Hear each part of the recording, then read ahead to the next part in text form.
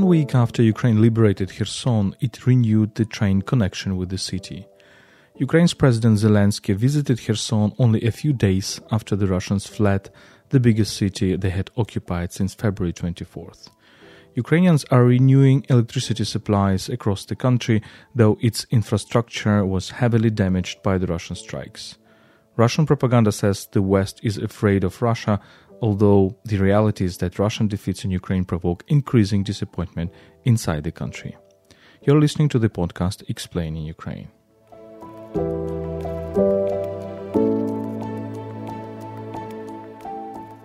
Explaining Ukraine is a podcast by Ukraine World, a website in English about Ukraine.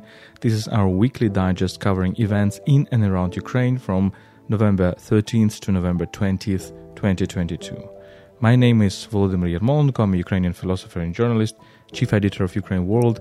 My co-host is Tetiana Oharkova, Ukrainian scholar and journalist who is heading international department at Ukraine Crisis Media Center.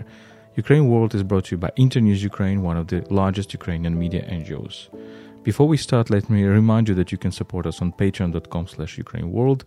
We devote majority of your donations to help Ukrainian defenders and people affected by this war. patreon.com/UkraineWorld.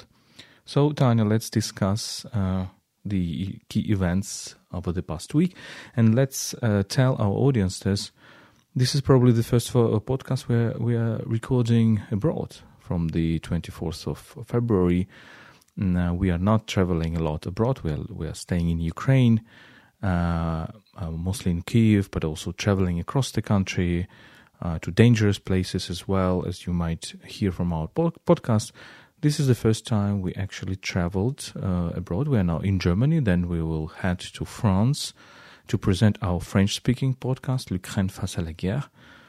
And what does it feel like to be abroad and to make a podcast in Germany where there are no air alerts, no electricity blackouts? What is it? Yeah, this is an extraordinary experience for both of us. For me, it's the first time I leave the country from the 24th of February. And yes, indeed, so we have this, imagine just 1 year ago, we could make this journey in a couple of hours, flying from Kyiv to Munich, where we are now. But today it took us almost 24 hours to get from Kyiv. More than 24 hours. No, it was around 24 hours. No, but if we take the moment we left our apartment. Yeah, it was more than 24 hours. Yes. Right, yeah. It was even more, it was 26 to 27 hours. Right, you're absolutely right. So, and we had to change transport many times. So we traveled to Poland, first of all to Helm, and then by train, night train, and then by car, we rent a car to travel to Warsaw, and then we took a flight to Munich. And so we are here. And yes, indeed. So this is extremely, it feels extraordinary to leave this darkness in Ukraine, because when we were leaving our apartment, it was, we didn't have a blackout, but a couple of hours ago it was a blackout, so we waited, I remember, to have some light to get off the apartment and to take the lift with the baggage and all that stuff. And when you arrive to a normal country, you understand how different it is to live a normal life, and and we are not nervous about electricity. We are not thinking about recharging constantly our iPhones and smartphones and all that. And filling bathroom with water. Yeah, and we are still having all these reflexes just to think about water, especially during first hours, and then it feels something really, really like you are traveling to a different planet. But the aim of our journey is quite clear. We are going to. You had a discussion here in Munich. Maybe you'll tell the story. And we will be having a series of events in Paris, both participation in the festival, several participations, and we will be talking to media. And we are really delighted to be able to be there and to talk in the name of Ukraine and trying to explain, to deliver our experience. Because what we've also learned from these 8, even almost 9 months of war, is that it's extremely difficult to communicate experience.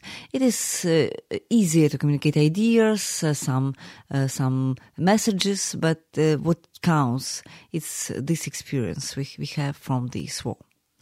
Yes, indeed, and we will, for those of you who are French speakers or who have friends who are French speakers in France, in Switzerland, in Belgium, in Canada, in the African states, maybe in the states of the Middle East, you can check out our podcast in French, which is called L'Ukraine face à la guerre, Ukraine facing the war. And actually, we already recorded 5 or 6 episodes. Five episodes. I think very interesting. Not between ourselves. This is only the first episode we made between ourselves. But Tanya is the host of this French-speaking podcast, and there are very interesting episodes with the French journalists who are working in Ukraine for many years. So we are in Munich. This is a fantastic festival now. I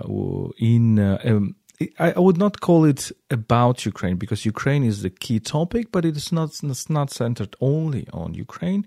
It is curated by Tanya Malarchuk, who is a fantastic Ukrainian writer who is living in Austria for many years. So she's German speaker, but she's also very, very much known in Ukraine, and she also is award-winning book writer, but she's now curating this festival. And today we had Yuri Andrukhovich, one of the most famous Ukrainian writers. Tomorrow there will be Serhiy Zhadan, and this festival was opened by Andriy Kurkov, also very prominent Ukrainian writer. And I participated in a discussion about evil, and other speakers were speakers from Germany and Poland, Witold Szablowski, a famous Polish writer. And I should tell you that it is difficult. It is difficult precisely because what you said. It is very difficult to communicate experience. And for example, before my event on Saturday, there was a event that actually was touching for many people by 2 Ukrainian soldiers, writers who were on the front line, Artem Chekh and Artem Chapai, and they were actually presenting in the military uniform. Miraculously, they were allowed to cross the border and to come to Munich. And I think this is the most difficult thing about all this, because of course, we can talk to people who are sympathize with us and have big empathy, and we see Ukrainian flags in Munich on the administrative buildings, and it actually creates so much emotion and so much gratitude. Although we know that some troubles in the German policy towards Ukraine in the arms supplies, but sometimes it seems that people you talk to, the war, human suffering, death are theoretical ideas for them and not experience. And therefore, if it is only a theoretical idea, then you are asking a question: what is the result of it? What is the outcome of our discussion? If the outcome is to have another theoretical idea, it's probably not what we want, because we in Ukraine obviously think and see how ideas create reality, influence the reality. And we, with you, for example, we are trying to be as practical as we can in our volunteering work, etc. So it's not only about ideas. So I think this is kind of this glass wall which might be between those of us who experienced the war and those of us who just watched about this war on the television. And I'm saying that not to blame somebody or to criticize somebody. It's just normal reality. But just for you to understand maybe that, of course, well, I'm always asked, what is the best thing to know, to understand it? Well, the best thing is presence. If you're present physically, if you come to Ukraine, see the country, it's the best. If you cannot do that for various reasons, talk to those people who are present, to journalists, to to soldiers, to people who evacuated, talk to them, ask them to share their stories, their pictures, their videos. Be as much present as you can, or be as much close to those who are present as you can. This is my advice. Yeah, exactly. There's nothing to add here. Exactly, this experience is because also we lack words. We lack words how to describe what is happening and what do we feel. Many times we were asked, "What are your feelings? How do you feel about all that?" And we understand that a lot of words we know, they don't describe that their best what is happening. So in our reaction, what's happening when each Monday we have an air alert and we know that another part of electrical infrastructure will be ruined. What do we feel when we know that in the coming hours we will not having the possibility to call our family or to have electricity to work properly, etc. This is maybe those, we have the word anger or rage, but it is not describing what we feel towards Russians, and there is no word to describe what we feel about just a simple thing. When we go to Facebook, I don't know if you have the same reflex, but when I see a photo on a Facebook, now at the times, I scroll the text quickly just to get know if this person is dead or not. Because most frequently now, when there is a portrait on the Facebook, it means for us Ukrainians that this guy is dead. So this guy or this girl, woman, yes. So it feels like, these appearances, the painful appearances of people. And I would also say a phrase I've read in the Facebook a couple of days ago. Somebody who knows acquaintance, not a real friend, but it was a woman who wrote a post which is extremely painful for us as well. She wrote, nothing about this war unless you've sent your own son to this war. So this is a situation when you sacrificed maybe the dearest thing for you, creature for you, and we don't have this experience, right? So when we are describing problems we are facing, this is nothing if you compare it to what these people, mothers but also fathers who send their sons but also their daughters to this war. How do they feel during all these months, knowing that their kids are on the front line and that at any second they will be, this fate, this cruel aggression could deprive them of the presence of their kids. Exactly, and the loss of life is, of course, the most biggest tragedy, and something that you can never reconcile, probably. And I agree with you that experience of the war is something. I don't think that there is some general thing as experience of the war. Because one thing is our experience with you, how we take care of our kids, how we stay in the country despite the missile strikes, how we are living under air alerts. Well, actually, by staying in the country, we're risking our lives. And what is much more problematic morally for me, we're risking the lives of our children. But I think it's nothing compared to people who went to the front line.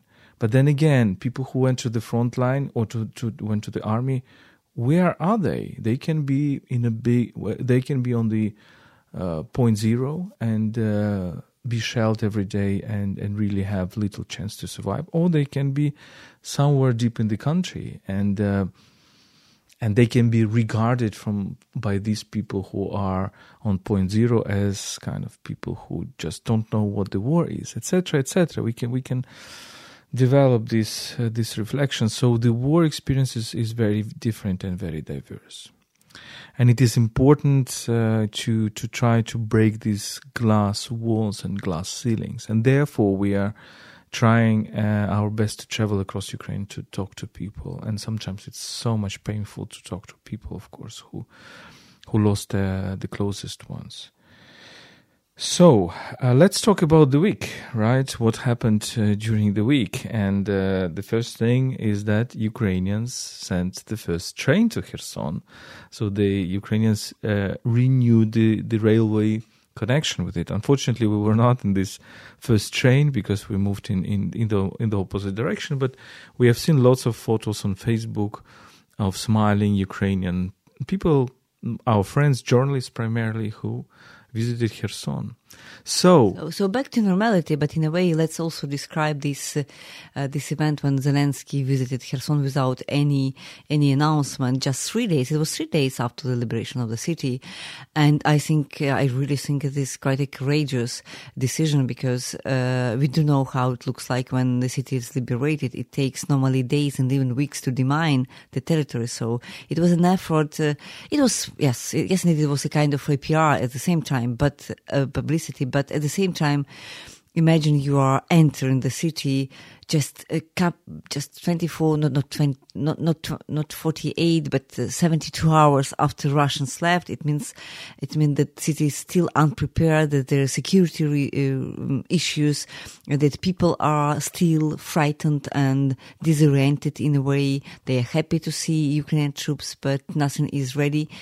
And it was a very good decision in my opinion, because it was a kind of a clear sign to Putin and to Russia, stating that, well, we are not afraid to visit the occupied cities, and such a contrast between Zelensky and Putin. Putin is never present in Kherson, and even so, he's not public, not really public now. But he's claiming this territory being Russian. And Zelensky visit was important to encourage people from Kherson, because many of them, they suffered. Now people try to explain what they felt, and this is joy, but this is also about these long months of silence and fear. People, for example, were talking about that they are walking and they were trying not to look Russians in their eyes.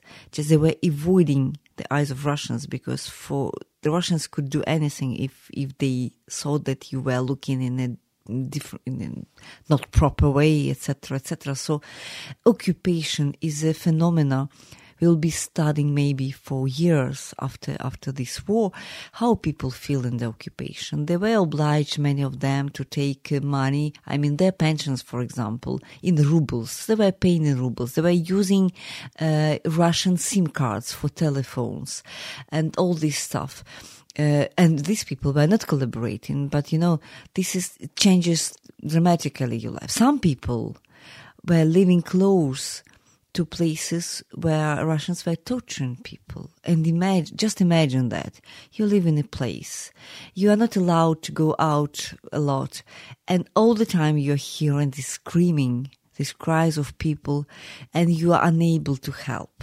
You're unable to do anything. And I imagine that this condition is a torture in itself, just to be there and to live it through for long 8 months and be witness disappearance of people and all that stuff. So this is a difficult story. Now we are enjoying the situation. It's a lot of joy, a lot of tears, and a lot of optimism about Kherson. But I think this is a trauma as well, and we'll be discussing, we'll be seeing the consequences of this trauma in the coming months and even years. And I hope and I am sure that all the sufferings will be described in very detail. And I see so many people who are working on that, including ourselves. We at Ukraine World, if you go to our site, you will see the section stories, the stories that we collect from such people. But there are so many others who are doing that and who are preparing cases for to restore justice. So next week there will be an anniversary of Holodomor, and we will talk about this. I hope in 1 week we will try to talk about Holodomor, the great famine of the 32-33, but also other famines. And the big difference is that event, genocidal event against the Ukrainian peasants, against the Ukrainian nation, was almost unnoticed for the world, and except for some exceptions. Now the whole world is looking at this, and Ukrainian journalists, international journalists, are working on these stories, of the stories of kidnapping, of the stories of killing, of the stories of torturing, etc. So I hope this maybe for the first time in history, this great evil, which is connected with this Russian imperialism, which lasted for centuries, it will finally come up to the surface. And the big question is whether the world will be ready to look inside it. And because this is looking into the abyss, you will need to rethink many things that you believed in. And let's not forget that many people from Kherson have been abducted, and they have been abducted to Crimea, and there are hundreds of people, and we don't know what is happening to them. And during the Russian retreat, Russians were also taking these prisoners with them. So it is liberation of Kherson doesn't mean that these people are free. And let's not forget that the city is still, until now, so 1 week after the liberation, it's still without electricity and without water and without heating. So it's getting colder in Ukraine. So in Kyiv it was around 0 at the moment we left, and now we know that it's -2-3 degrees, so it's quite cold. There's snow. In Kherson it's warmer, but still winter is coming, and this winter will not be easy for people in Kherson and everywhere else in Ukraine. So let's come back. I would like to come back to this idea that you expressed, is that actually Putin has never traveled to the occupied territories. Has he ever traveled to Crimea, by the way? I'm asking this question since 2014. Yes, sure. He, at least as far as I remember, we're discussing that spontaneously. We can check it online. But I remember that he visited for the bridge. So when they opened this Crimea bridge, and he was present on this car, and there were many photos of him because it was symbolic for him. They made a couple of efforts to make this bridge, and they were unsuccessful in the first years, and then they were helped by a prominent European company. And Euromaidan Press, our friends from Euromaidan Press, Alexandra and colleagues, they published a very good investigation about that. So just check it online about how come that Putin was able to make this bridge. Because in Soviet times, there were several projects about that, but never successful because it was extremely physically difficult to make this bridge. So he visited Crimea at that occasion, and maybe some other times, but at any moment, he wasn't present in Donbass, Donetsk, neither Lugansk, because they were not considered being Russian for sure. But yes, but then, I mean, after the referendums, these illegal referendums in the late September, right, they recognize this territory as being Russia. So it will be normal, right, for this power to president. So they had about 40 days to visit these territories. Either Putin or, I don't know, Lavrov. Lavrov is the foreign minister, but maybe Mishustin, the prime minister, or whatever. They have never done it in 40-something days with regard to Donetsk, Luhansk, Kherson, Mariupol, or whatever. And then 3 days after the liberation of Kherson, Zelensky visits the city, and Russians comment about this, that this is a provocation because these are Russian lands. This also shows the level of courage, the level of this distance towards people in the Russian Empire, and Zelensky's attempt to reduce the distance between him and... I think that Putin, he just doesn't care about Kherson or Mariupol as itself, so they just don't care what kind of territory, what kind of city is it. So this is an empire, and they just never interested in what's happening in these cities. What do people really think? This, for him, any Ukrainian city captured by Russian troops is just a message to a whole world, look what we are able to do, right? So for them, Mariupol in ruins is just a message, I don't know, to United States, to NATO, whatever, to whoever, in fact. Just look, we are able to do so, and what can you do to us? So this is not about, he just doesn't care about the cities they declare to be the Russian, and all these rhetorics about about defending people of Donbass or Russian speakers. This is complete fake. They just don't care about people. For them, all these localities, all these places are important only to show to somebody else, not to even to Ukrainians, but to somebody, to Biden, Joe Biden or whatever, to NATO leaders, to show that Russia is still strong.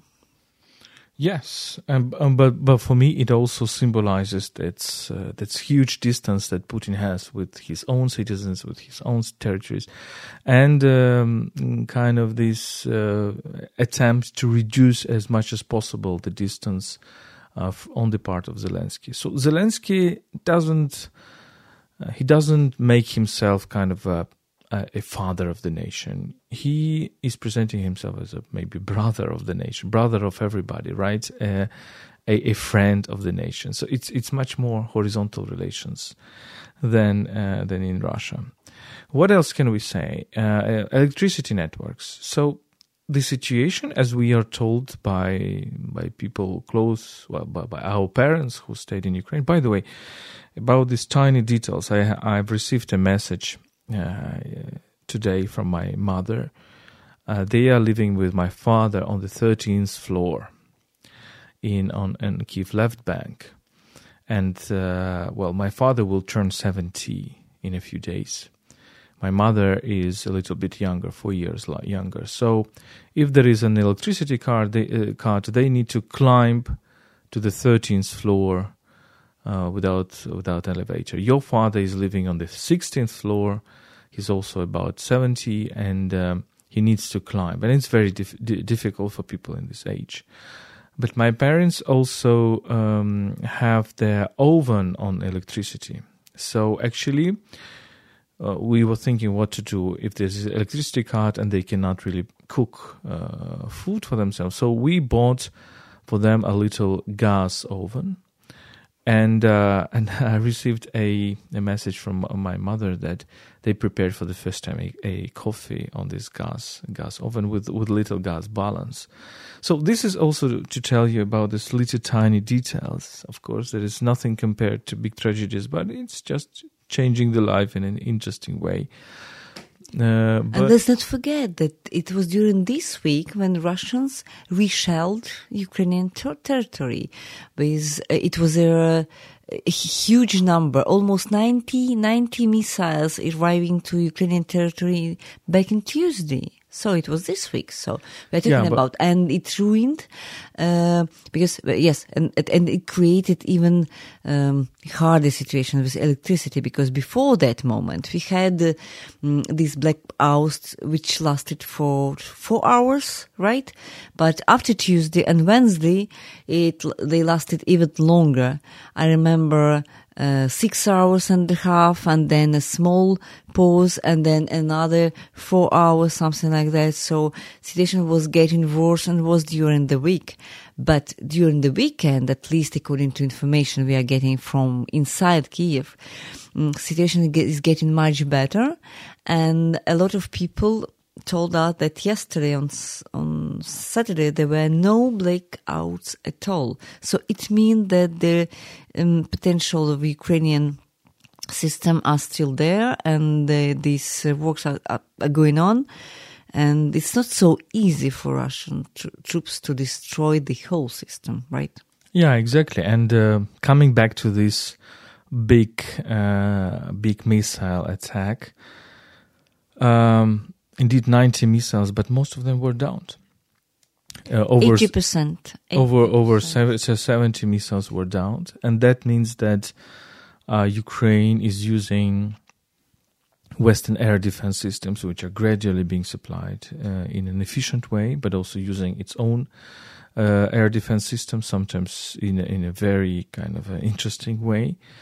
But it means that more high precision weapons are needed to down these missiles, because as we see, Russians are attacking not Ukrainian army but civilian infrastructure. Let's be precise. If we look back on the 10th of October, this first big strike against energy infrastructure, there were only 50% of Russian missiles which were destructed by Ukrainian air defense.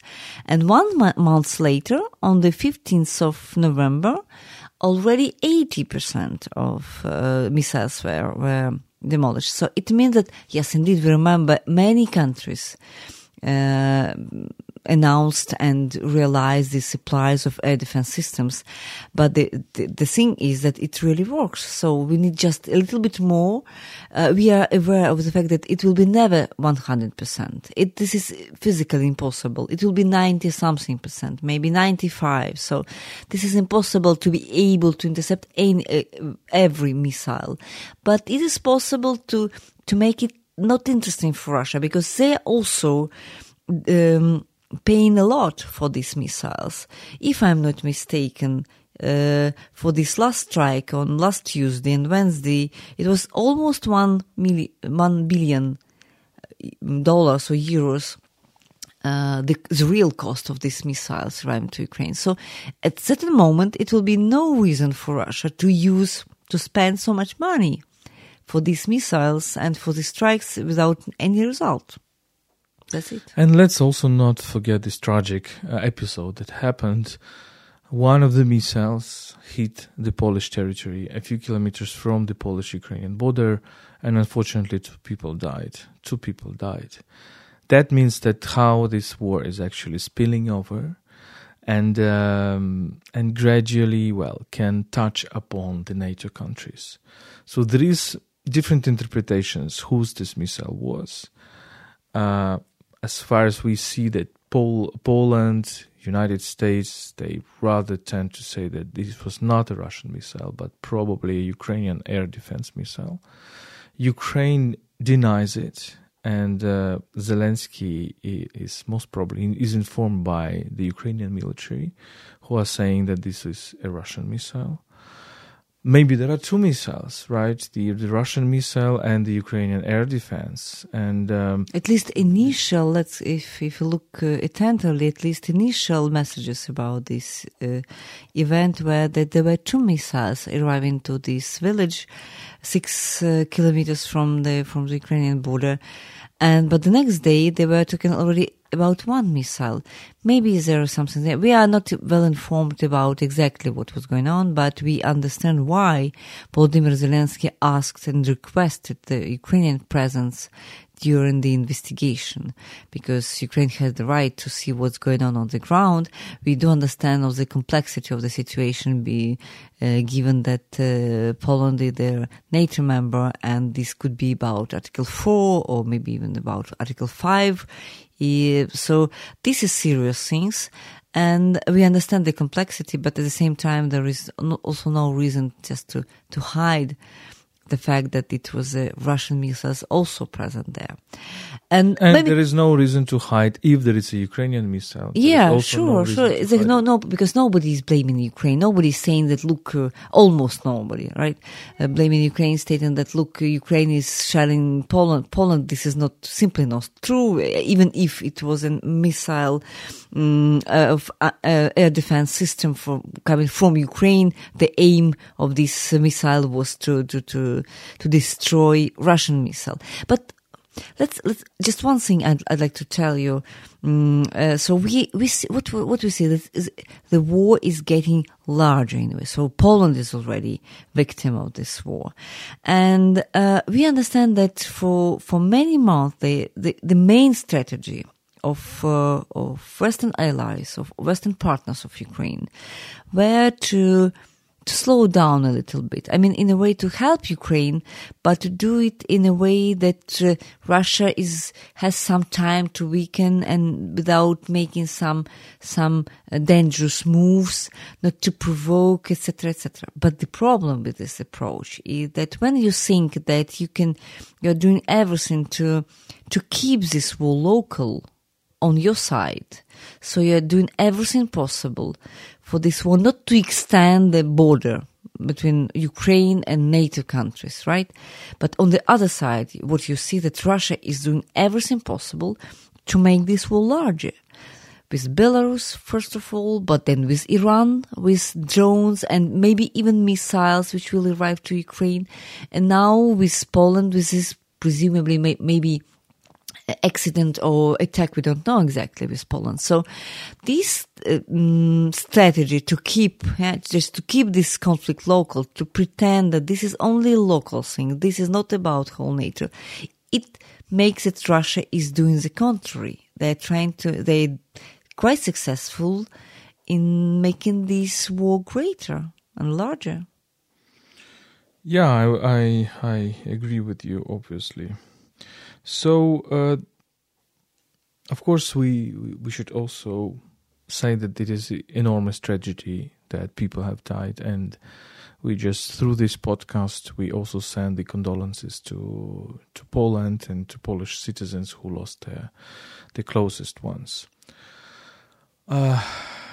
We are kind of accustomed, well, it's a very bad word, of course, to deaths in Ukraine, but it really can spill over. And maybe Russia is indeed seeking in this, because for Russians it is very bad, to lose this war against Ukraine, a nation that they don't even recognize the existence of, right? So they really want to present this war as the war against NATO, America, whatever. It will give much more arguments for them to push and to send all these young people, the mobilized people, to the front line. Okay, so maybe our next chapter in this podcast, let's talk about Russian propaganda, and let's talk about these Russian propaganda messages. And you already mentioned that this narrative about I already mentioned initially this narrative about that Russian propaganda says recently that the West is actually afraid of Russia. The West is afraid. So this narrative that the Western countries are reluctant to start the war, to be involved in the war with Russia. This is the narrative that Russians are saying, that the West is actually afraid of Russia. And it's interesting how they always try to twist everything, right? So they always try to make the situation look absolutely different and upside down. So they are in the situation in which they are a kind of a pariah state all over the world. And, everybody is mocking at them. Everybody is seeing, well, not everybody, but many people are seeing the Russian weakness. But this feeling, which is, of course, in the West, nobody wants to be in the war with Russia because of the consequences that it might lead to. But that doesn't mean that people are afraid or countries are afraid of Russia. They just do not want to involve into this destructive process. And Russians are presenting it like this. Yeah, so this is something very fundamental for Russia to be victorious, and it's also linked to the image of Putin. So he was always been presented like a warrior, somebody who brings only victory for Russia. And I think that this is not only about Putin's regime. I think it's far beyond, in fact. So this phenomena when Russians say we'll never lost in the past, which is completely false, but they are convinced that Russia was victorious in any kind of wars in the past. And for them, what is unacceptable, even for people who don't really support Putin and this regime, this is unacceptable. This military defeat. I think this is something about their inner feeling of their big country, powerful country, and this could create a lot of problems for us. They will not be able to recognize a defeat easily. So it will take. Therefore, they're trying. Even those people who are against Putin, right? Therefore, they're trying to, make this upside down of this story. So the article that I referred to just now is called "The Fear in Front of Russia Will Push the West to Renounce from Ukraine." It was published by Mr. Andrei Markov on the website called общественная служба новостей, the I don't know how to say it, public service of news. And public news service, I don't know how mainstream this website is, most probably not, but this narrative is present. Another interesting thing is that, well, the Russians are always saying that they started this war to undo the NATO expansion, to push NATO back to the borders of 1997 or 1991. But in fact, what is happening? They forced. Well, they invited or kind of incited Sweden and Finland to apply for NATO membership. They made the Ukrainian army much more aligned with NATO standards, NATO practices, and NATO weaponry. There is exchange of intelligence between the United States, Ukraine, NATO, etc. So actually, Russians were thinking how to keep Ukraine away from NATO than 1 year ago. Now they're pushing Ukraine much closer to NATO than 1 year ago. I think this is a lack of intelligence, in fact, a lack of strategy, because it was quite easy to imagine that if you provoke, not provoke, maybe that's not the right term, but if you go in a way of aggression, there will be a reaction. So, but the problem is with Russia that they never considered Ukraine to be a subject. So they also considered it to be like an object. So they were not waiting for such a resistance, such a response. And that's why quite clear that for them, they could not just predict just in even 2-3 steps what will happen. And de facto, Ukraine is much closer to NATO. I mean, in terms of standards, in terms of equipment used in Ukraine. So a couple of months ago, we could not imagine HIMARS or any kind of this sophisticated equipment which arrives here in Ukraine. Look, 9 months ago, we were crying about Close the Sky, about these air defense systems, etc. Now, Ukrainian defense system, reinforced by Western weapons, they can close the sky up to 80%, right? So this is something incredible. It's coming true, right? So, but I think that Russians, they were unable to imagine, just because there is a blind spot somewhere in the center of this war. And this blind spot, this is about Ukraine. They just don't recognize the existence of Ukraine, of the Ukrainian character, of the Ukrainian nation, of Ukrainian people as such, so Ukrainian language for sure. And this is their weakness, because they're just not ready to face reality. Yeah, this is the situation when they became victim of their own virtuality, of their own disinformation. And maybe last point, Russia hasn't had plurality of media for decades. Ukraine has had plurality of media for decades. Russia hasn't changed its leader for decades, yes, for already more than 20 years. Ukraine has its government and leaders changed every 4 or 5 years. Sometimes during Euromaidans, when the leaders were too authoritarian, but most often during irregular elections. Russians deny the right of Ukrainians to exist. Ukrainians actually don't deny the right of Russians to exist, but just beyond our borders. Russia has marginalized Jewish opinion leaders. Well, we see how many opinion leaders in Russia with Jewish origins were in the media, they were expressing more liberal views. They are now just, expelled from the country or left the country or have no say actually in Russian politics. Ukraine has made, on the contrary, one of the Jewish opinion leaders its president, right? Russians want to ban Ukrainians from speaking Ukrainian language in Ukraine. That's what their strategy all the time. And the discussion was, also in the West, how Ukrainians try to ban the Russian language in Ukraine. Well, this is absolute absurdity, because Ukrainians were fighting against the Russian policy to ban Ukrainian language in Ukraine. But Ukrainians don't want to ban Russians from speaking Russian in Russia, or from speaking in their everyday life Russian in Ukraine as well. So this is a question of national language, public language versus private language. So the question we are asking, who is the fascist state? What is the fascist state? Is it maybe Russia that is kind of to use a concept of Timothy Snyder's schizophrenic fascism, that is actually blaming all the others in its own faults. So these are the questions, of course, we should be asking when we are talking about Russia, about Russian propaganda, which, of course, is full of disinformation, but the key thing about it is an attempt to destroy the enemy in the minds, in the hearts and minds. And so, therefore, the key goal of this propaganda is actually the goal of the warfare. This was a podcast explaining Ukraine. My name is Volodymyr Yermolenko. I'm a Ukrainian philosopher and journalist, and my co-host is Tetiana Harkova, who is in charge of International Department at Ukraine Crisis Media Center.